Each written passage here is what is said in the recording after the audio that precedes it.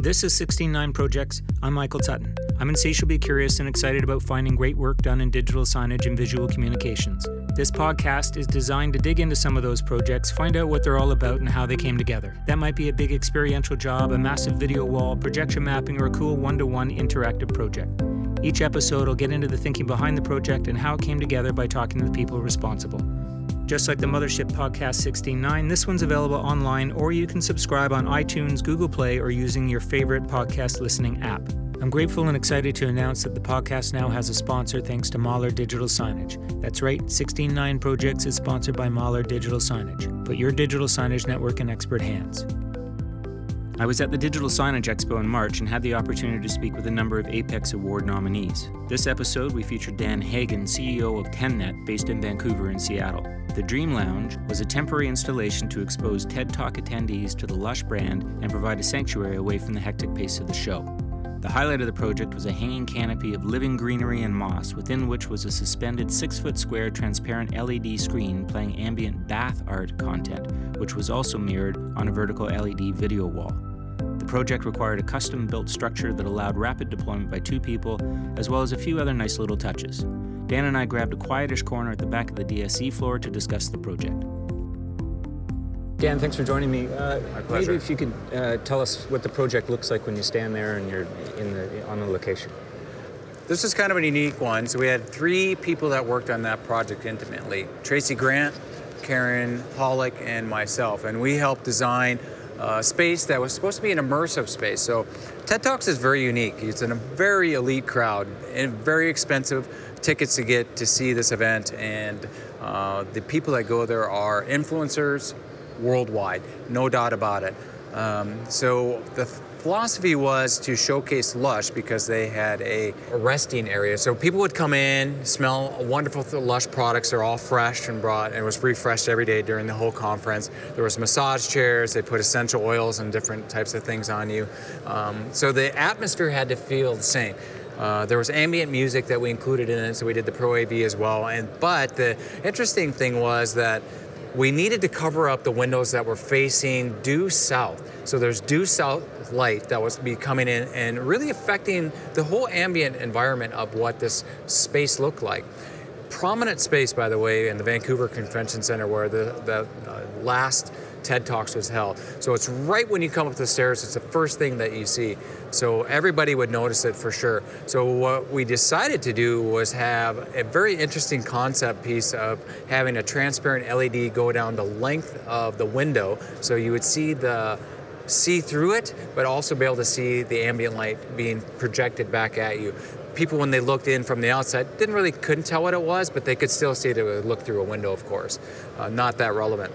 What changed the game was to take the LED, build a custom structure to fit the LED and how to secure it, hoist it, so it was a custom lift that we built, and have it projecting down.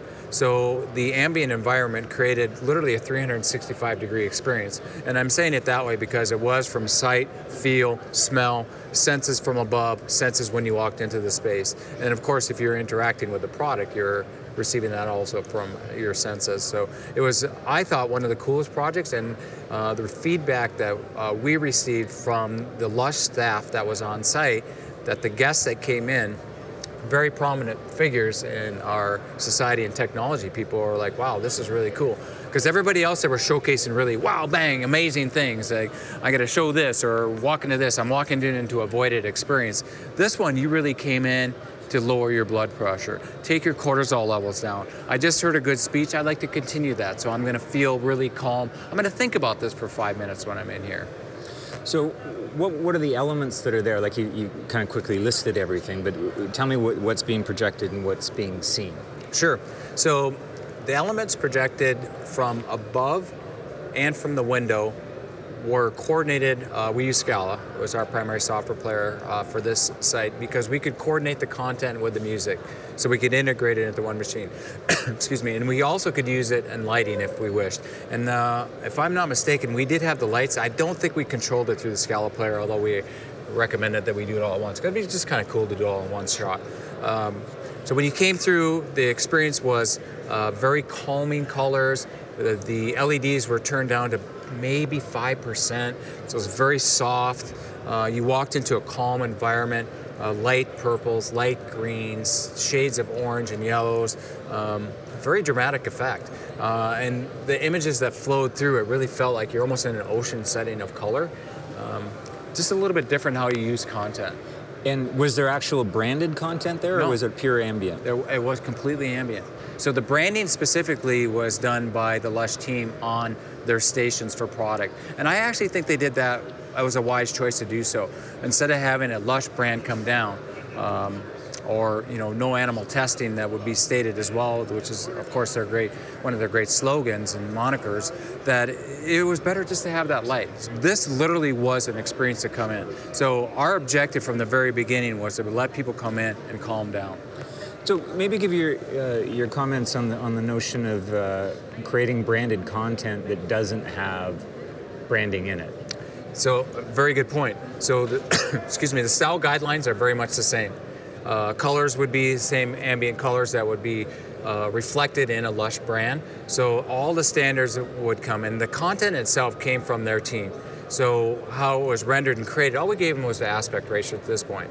And they, in my opinion, did a really wonderful job of just showcasing that. So all the elements were exactly the same. If it was doing a branded message like we're trying to influence behavior, or do a brand statement of this is who we are. So it was the first environment I've ever done that before in my career. And the other Apex Award we won was something similar, but it had 4K branded messaging on it a little bit.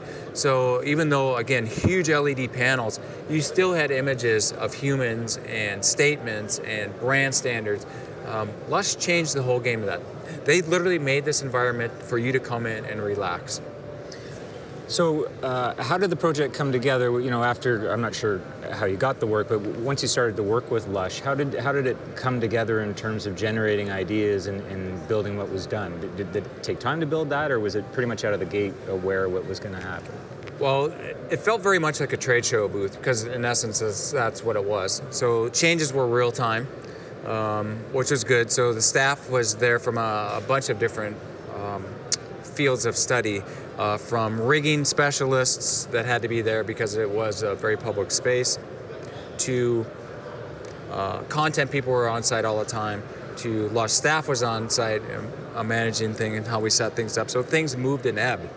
So where we thought we would have things placed off, actually it moved.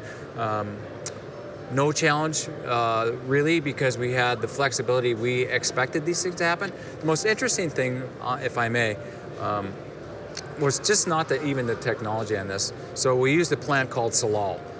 There was a floral company in Vancouver. They do a really nice job. And what they did was, when we created the structure and we bent the metal, welded it all in our shop, tested the LEDs in there and make sure it worked for hanging upside down. We didn't even know, to be quite honest. Will this work? Again, at that point, for more technology, the technology that was designed was already 3 years old, right, by the time it hit the US market.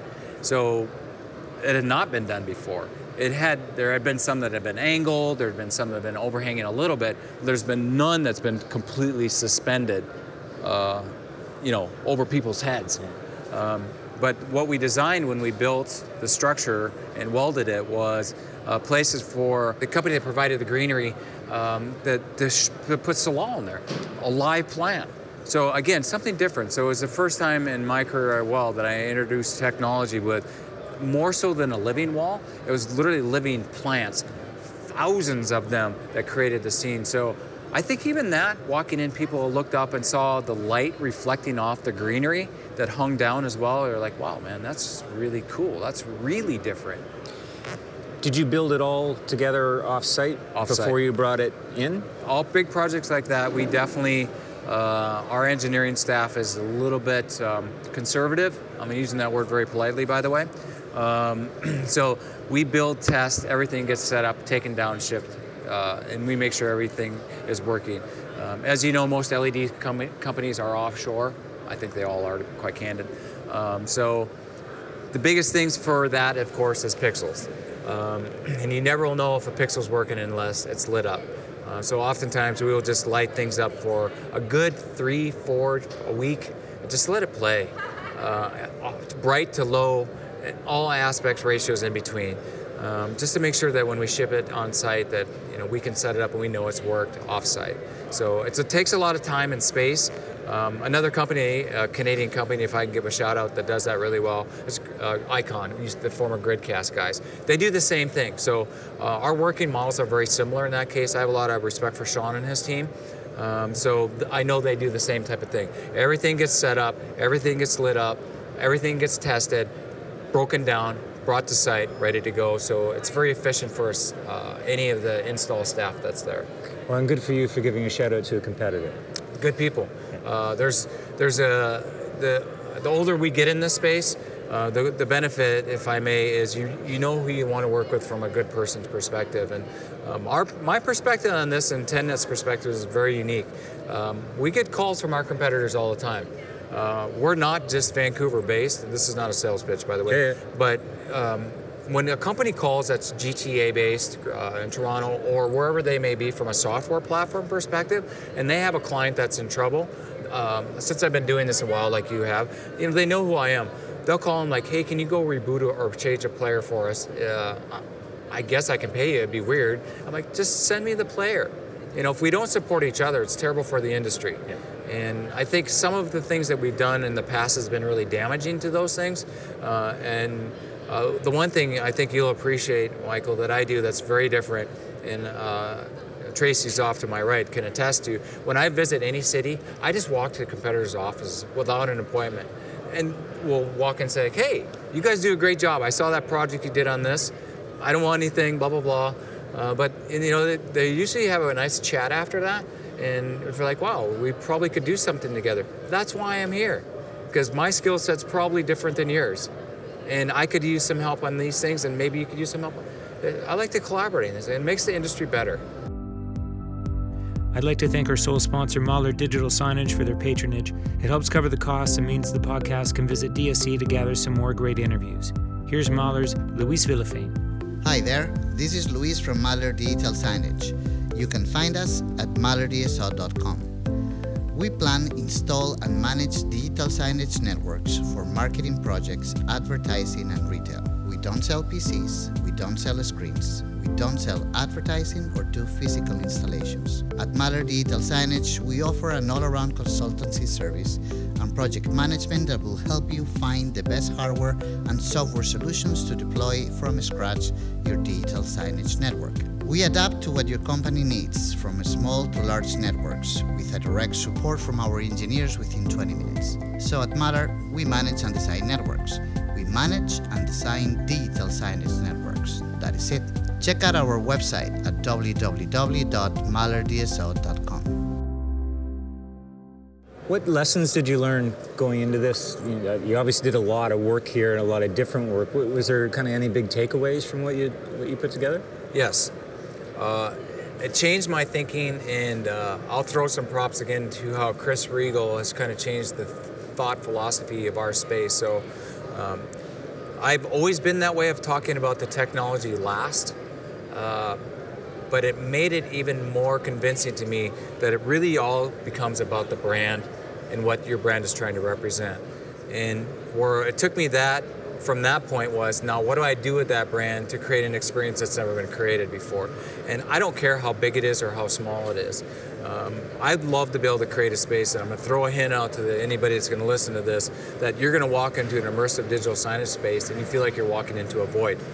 Purpose-built from technology. That's my next goal for winning an Apex Award. I don't know what that project will be or who I can sell that to, but I think that would be the coolest thing ever. Like, you walk into something, but you're not there. It's literally a virtual experience, but is it? Yeah.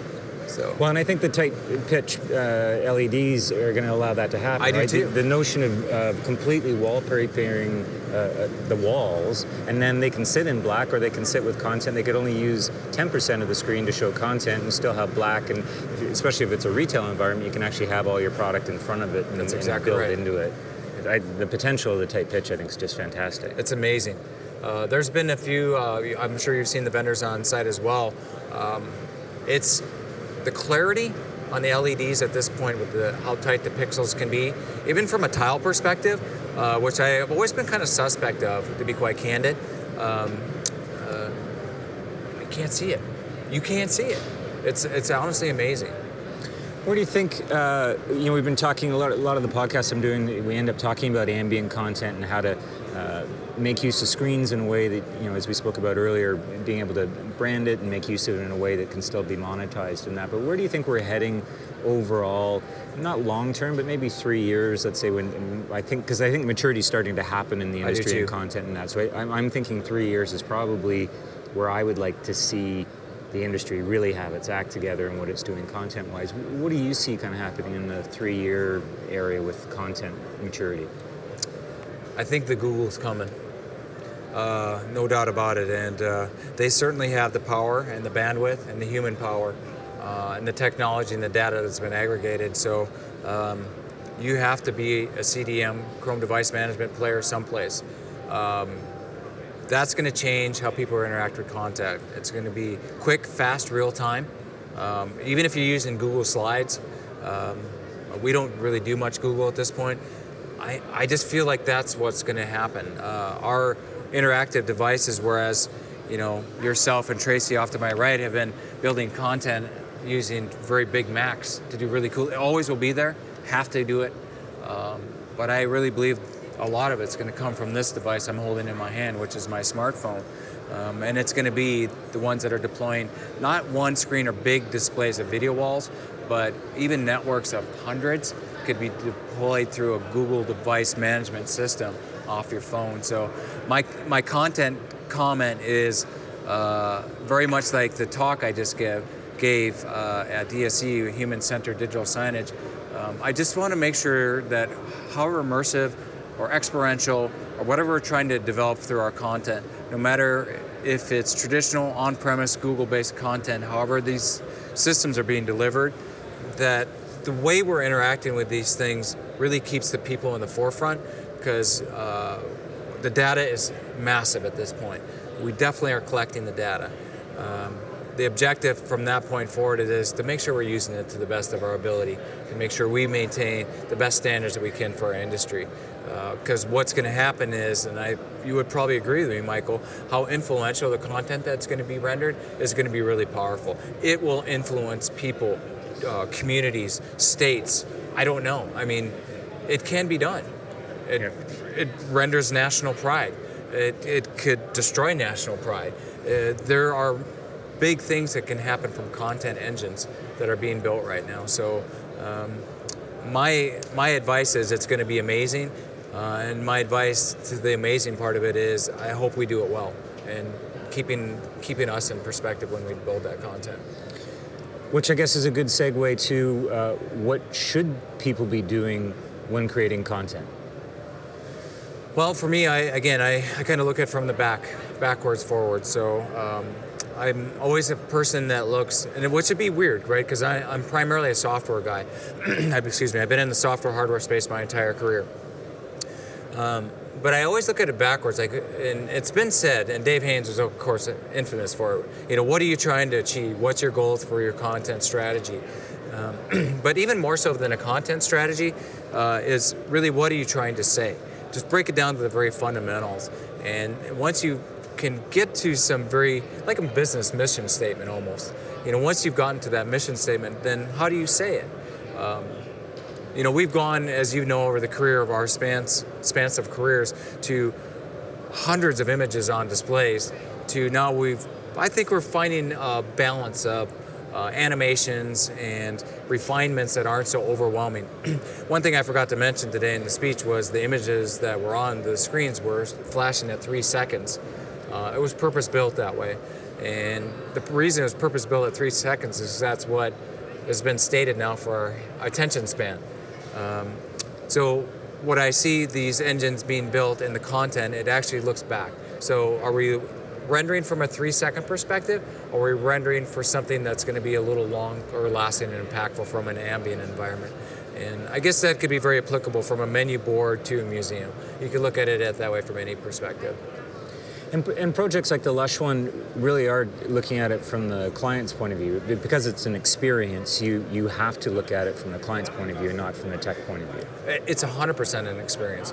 The technology was, I would say, tertiary on the list. So Humans come in to get a relaxing experience. The product itself, the physical product itself would be secondary. The technology is there to support it. So if the technology was too powerful, it definitely would wreck that whole experience. Well, thanks for talking to me today, Dan. Thank you, Michael. It's a pleasure. That's all for this episode of 69 Projects. If you've seen a project in the wild and said to yourself, now that's cool, I'd love to hear about it and maybe featured on an upcoming episode. You can reach me at michael@crowncontent.ca. This podcast is a companion to the 69 podcast, which talks to smart people doing interesting things in this business. It's also tied in with 16.9, which is the website to read if you really want to learn about the digital signage industry. You'll find that at 16-9.net. This podcast is produced by me in Toronto and is a product of Vertical Media Consulting Group, the massive media empire my buddy Dave Haynes runs out of his house down the highway in Burlington, Ontario. This podcast is sponsored by Mahler Digital Signage. Check them at mahlerdso.com. Thanks for listening. I'm Michael Tutton.